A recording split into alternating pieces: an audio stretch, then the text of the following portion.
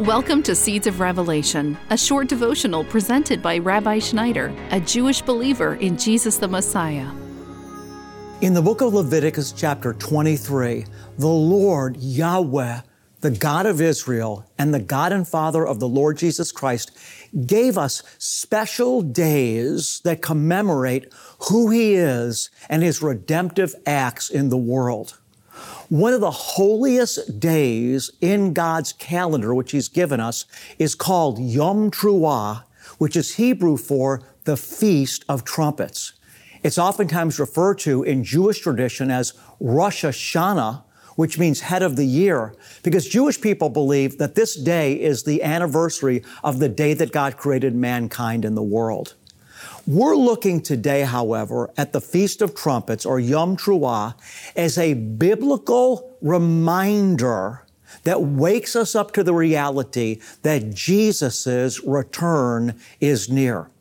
When we go back to the original historical context in the book of Leviticus chapter 23, the Lord told us on the first day of the seventh month, which is the month of Tishrei in Hebrew, we're to blow trumpets as a reminder. It's very mysterious because we don't have a lot of information there, only what month and day it's supposed to take place on, that we're to blow trumpets as a reminder. So when we study it and we begin to ask ourselves, well, what would the blowing of a trumpet remind us of? It takes us back to the time that the Lord revealed Himself to the entire community of Israel on top of Mount Sinai, and He announced Himself with the blowing of a divine shofar from heaven. The blowing of the shofar from heaven announced the kingdom and went before the voice of God, before God spoke, and it sounded like thunder, and the people at the base of Mount Sinai were so terrified at the power of His voice that they shook and trembled. In fact, they were so terrified that they told Moses, tell him to stop speaking to us. You go up to the top of the mountain and speak to him yourself, and then come back down, Moses, and tell us what he said.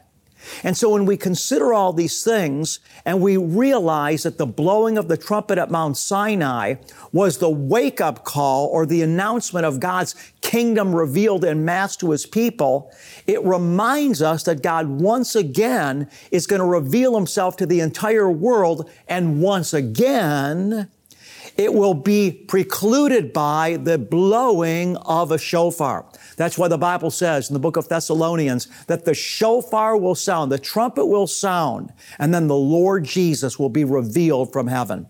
We find the same thing in the book of Revelation, at the last trumpet, the seventh trumpet, the kingdom of the world becomes the kingdom of God and of His Christ.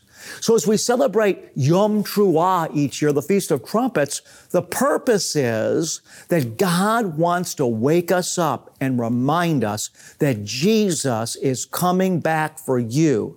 And He wants you to live your life prepared.